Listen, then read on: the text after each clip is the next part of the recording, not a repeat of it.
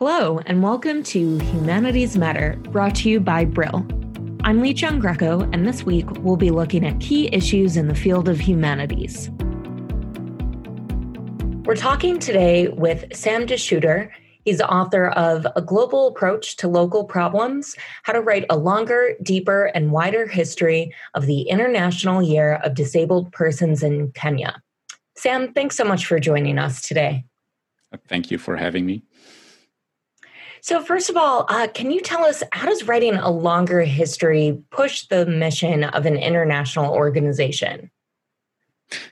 Yeah, that's an interesting question. So my article in itself does not initially aim at kind of pushing this mission of international organizations, but I'd say that inadvertently it shows the potential of doing so and kind of gives a few clues as to how this could be done. So if we take the example of disability, which is central to my article, I think my article shows that writing this longer history shows that in devising these disability policies in Kenya, the idea of development has always been central, and part of having development as kind of an ultimate goal was that there was always this reduction to a kind of economic logic. So this basically meant a disabled person was seen as a burden that had to be turned into national asset, which meant, turned into a productive worker. And that whole discourse kind of traces back all the way to at least late colonialism. But that discourse that was guided by the project of development was actually also a central discourse or a central part of the logic of international organizations. And so if you then jump to the present day, you can see that very same basic argument is still being made by a lot of international organizations that work specifically on disability inclusion in development. They kind of give this economic case for including disability in development practices, which boils down to the same kind of argument about that it is more cost effective to do something about disability and to turn disabled people into productive workers.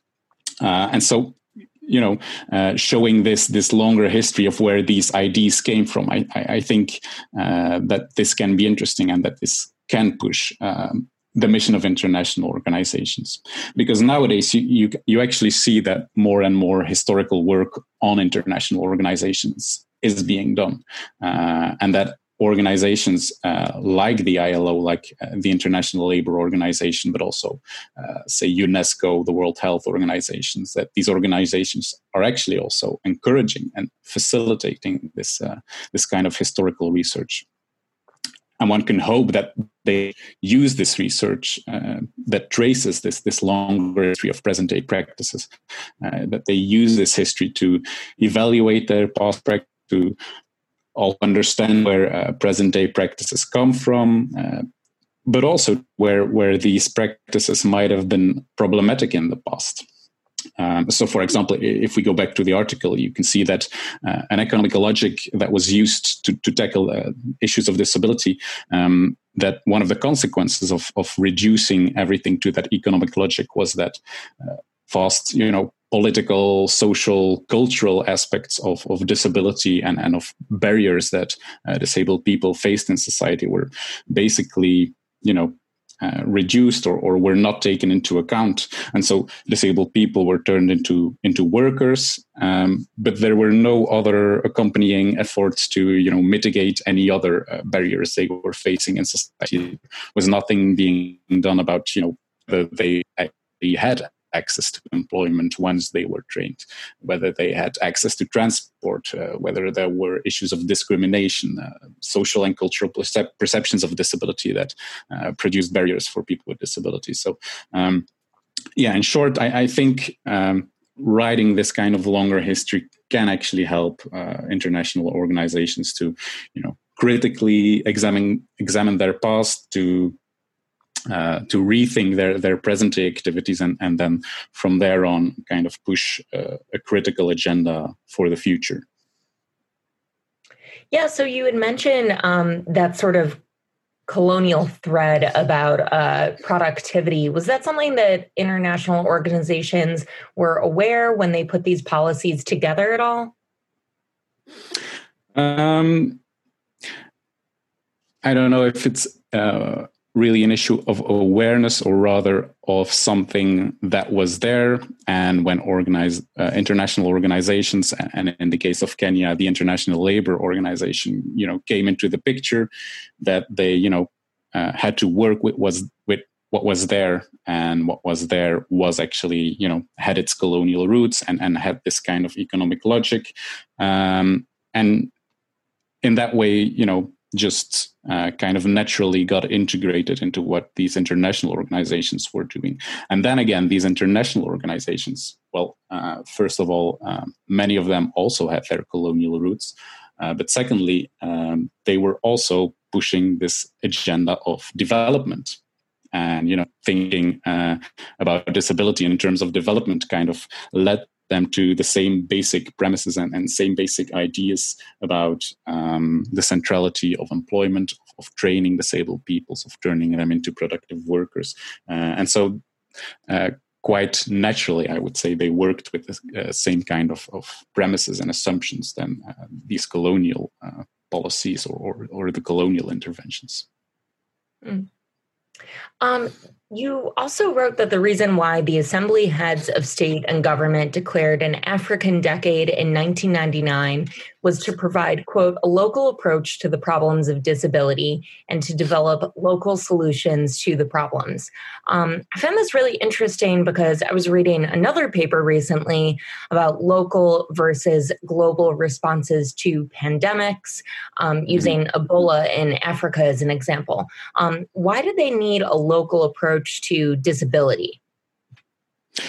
Yeah, I think indeed there's this kind of interesting parallel that you can draw with responses to pandemics and even the current approach to pandemics. So first of all, you have this whole aspect and this whole discourse about local versus global perspectives that is going on here. And part of what I argue in my article is that first of all, as historians, it's sometimes useful to go past these global local dichotomies, because if you look at what actually happens on the ground, then you see that international organizations are just working on the ground with local politicians, with persons with disabilities, with other organizations, with even missionaries. And so, they have to do things on the ground, and they have to work with what's there and kind of framing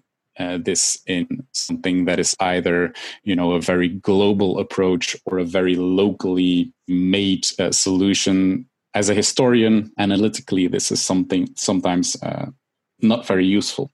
But then again, when you're studying this history, you come across these actors that do frame this or that do frame this history in terms of global solutions and local solutions. And I think that is important, that as a historian you are attentive to when historical actors are doing this, and you try to analyze what they are saying when they are saying this. So the question in this regard becomes, you mentioned the Organization of African Unity, and that in 1999 they declared this African Decade for persons with disabilities, because they said the UN had declared a UN decade for persons with disabilities, but that offered only global approaches, and we need local solutions. Your question, why did they actually think they needed a local approach to disability? And I think there that reference to responses to pandemics is also very interesting. You mentioned the Ebola pandemic, but even if you look at current COVID-19 pandemic, you have some critics in different African countries and also in Kenya that kind of formulate very similar critiques. So, for example, in Kenya, you have people saying that this whole quote unquote standard lockdown approach that we are used to in Europe and the US doesn't really work in a country like Kenya. So, for example, there's this activist in Kenya called Gachike Gachi, who exactly warns about the dangers of what he calls copy-pasting solutions from Europe or from the US in Kenya. So in Kenya, you have President Kenyatta, who is also calling people to, stay at home, work from home, practice social distancing. But for many people in Kenya, this just doesn't conform to their everyday reality. So they're, for example, living in very densely populated settlements. They're surviving on daily wages. They're generating income through the informal economy, or they, for example, just don't have easy access to drinking water to wash their hands regularly. So things like that. And so you have these people like Gachike Gachi in Kenya and many others also in other African countries who are saying that interventions and responses to this pandemic must be thought of in a more local way. And I think that's an interesting parallel, because part of what the Organization of African Unity was saying in 1999 is a very similar argument. And most of it was actually economic for them. Because they said the solutions that were offered during the UN International Year for Disabled Persons and then the International Decade for Disabled Persons from in the 1980s, much of the solutions that were offered were actually predicated on technology, on economic resources that just weren't available in many global South countries, in many African countries. And so their argument was basically the same as what for example, Kenyan activists are saying today, that there is no one-size-fits-all solution that, whether you're talking about making a society accessible to disabled people or whether you're talking about fighting a pandemic, you should always start from a thorough understanding of local context, of the political, economic, social, cultural context you're working in. So that makes sense then, I guess, that the technological and economic factors at play locally in Kenya really affect the way you create policy around disability, whereas it seemed like in West Africa, when it came to Ebola, sort of the cultural aspect was at play when it came to things like burials were really important there. And how do you deal with that piece of the social and cultural fabric when you're dealing with a pandemic? So it's, I guess, two different threads that we're seeing here. It feels like technology and economics are the bigger factor when it comes to disability policy than like a cultural factor or something like that. Yeah, well, the Organization of African Unity, in their critique, they didn't really talk about that social and cultural aspect, but it's definitely also there. And you see that when you look historically or even in the present day at what international organizations are doing in terms of, offering technical assistance in the field of disability, that they are sometimes thinking about these social and cultural aspects. But then again, so there's two things. First of all, of course, you could say that disability is something that is very much culturally contingent. What disability is, how people experience disability, how people perceive disability is very much defined by the social and cultural context in which you're moving. But then the second point is that a lot of times these international organizations had very little grasp on this socio-cultural context. And they, kind of offered these platitudes and cliches about what disability meant in Kenya or in other African countries.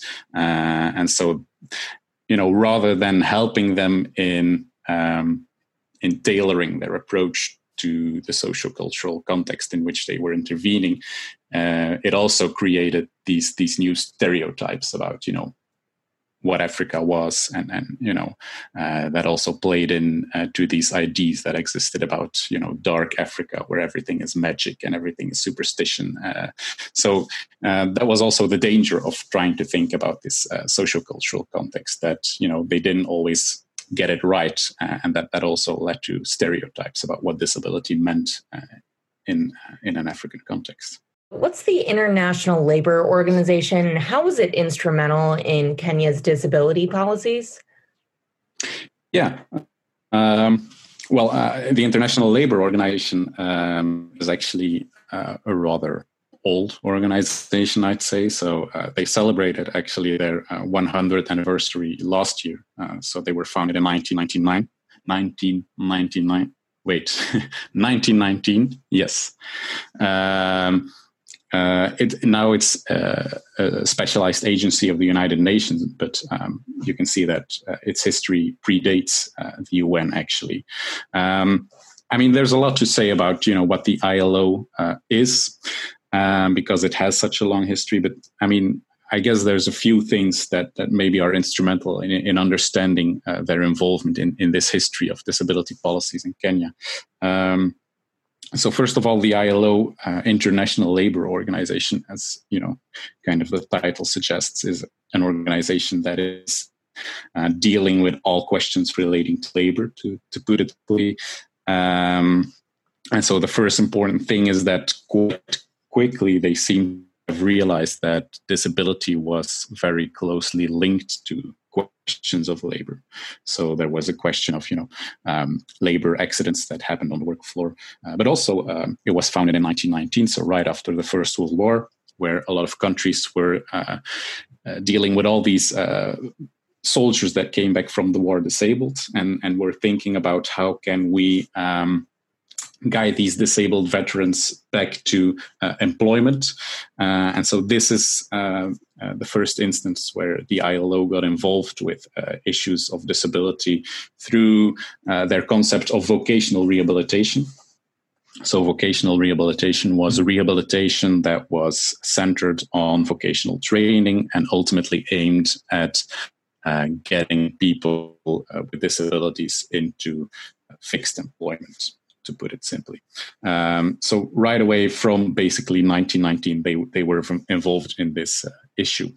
But at that time, they were mostly what you would call a standard setting organization. So they wrote recommendations and conventions. And so in 1955, for example, they produced a very important recommendation on vocational rehabilitation. But then the second thing is that since the 1940s, they more and more also became what you could call basically a development agency. So they started doing technical assistance, so sending persons to global South countries to assist governments in different domains. And so this technical assistance became equally important to their standard setting activities, and they started since at least the late 1950s started to send ILO experts in the field of vocational rehabilitation to global South countries, to African countries, also to Kenya.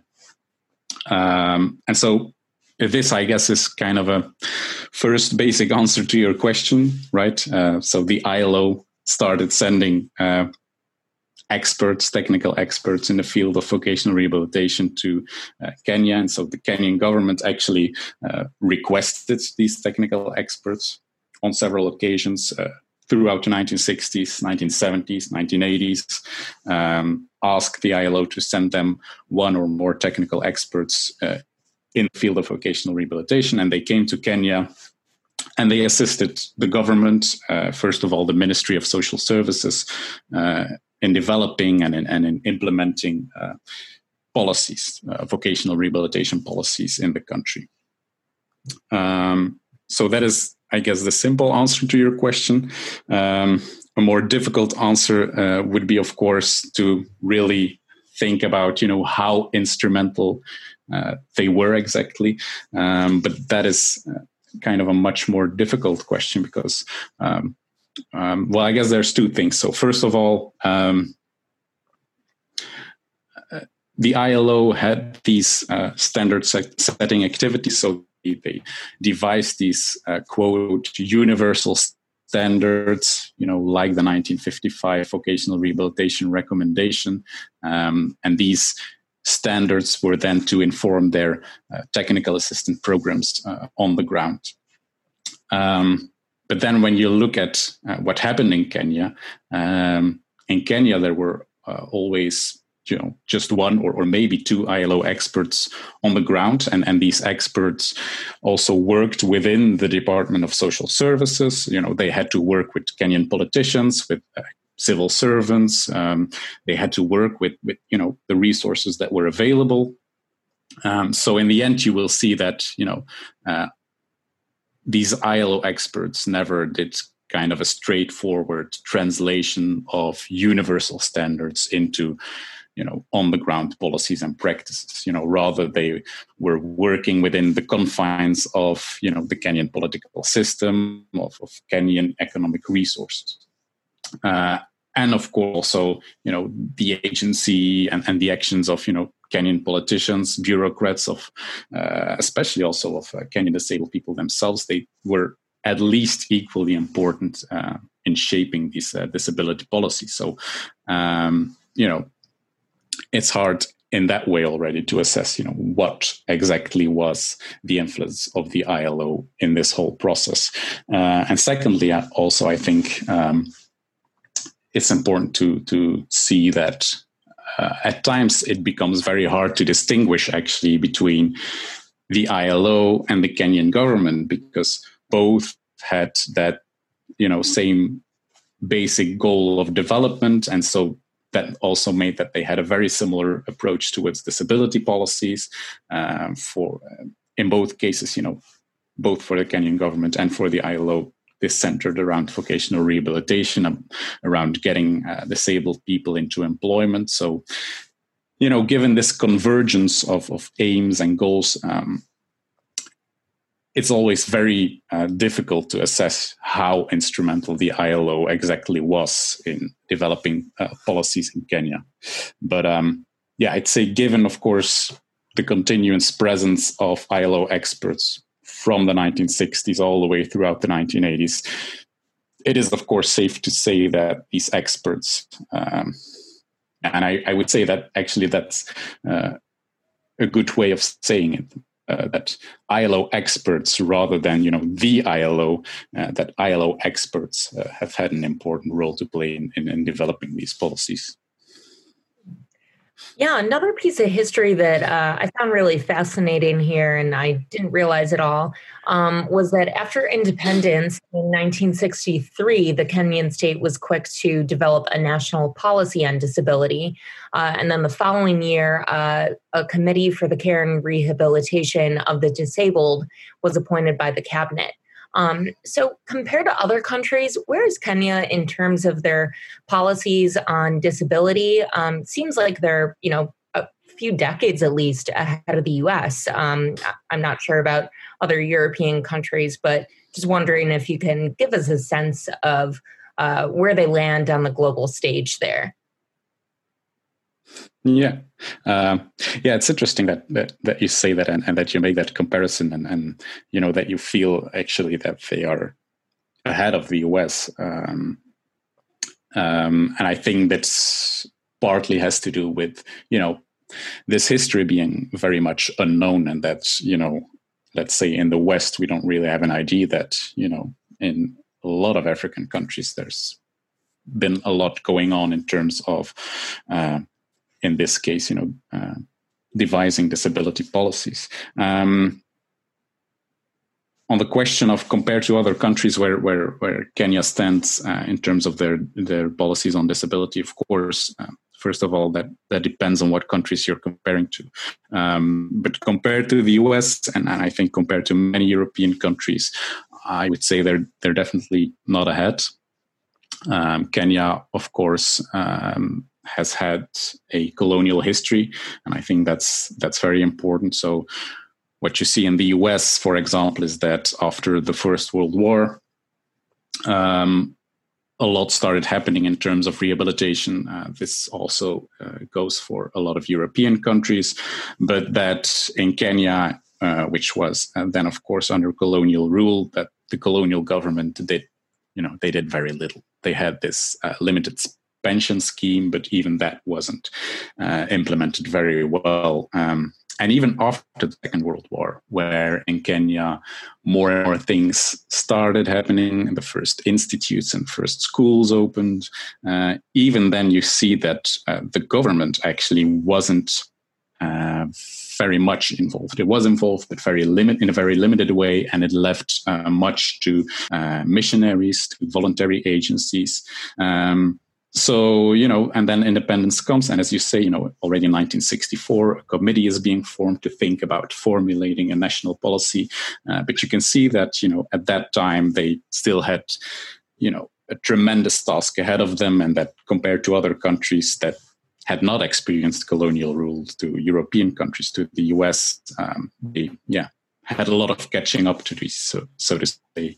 And I think then it's also interesting to extend a bit the time frame of my article, because my article stops in the 1980s. But I think a lot has also happened since. If we're talking about where Kenya stands in comparison to other countries, I think it's also interesting to look at the present day a bit more. So nowadays you have the Persons with Disabilities Act in Kenya, which was drafted in 2003 and then enacted in 2004, but which was actually the outcome of a much longer process that had already started in the early 1990s. So you have this Persons with Disabilities Act. One thing that it does, for example, is establishing a national council for persons with disabilities, which is kind of a council that has to monitor that policies are actually implemented, that rights of disabled people are being respected.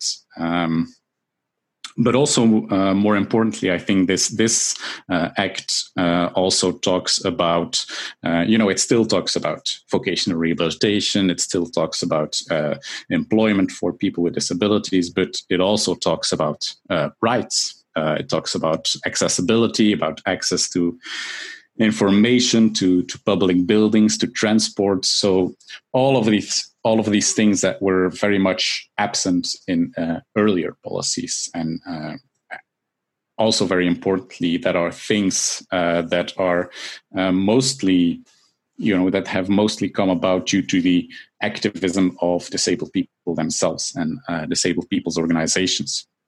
So in Kenya, you can see that especially in the 1980s, disabled people and their organizations became much more vocal. And I think it's a lot due to that. It's a lot due to that activism that things like rights and accessibility also became part of the agenda. Well, looking forward to seeing more from you on that as you continue documenting this. Sam DeShooter, he is author of A Global Approach to Local Problems, How to Write a Longer, Deeper, and Wider History of the International Year of Disabled Persons in Kenya. Sam, thank you again so much for sitting down with us today. Thank you very much. You are listening to the Humanities Matter podcast. You can find more podcast episodes on Apple Podcast, Spotify, and Google Podcast.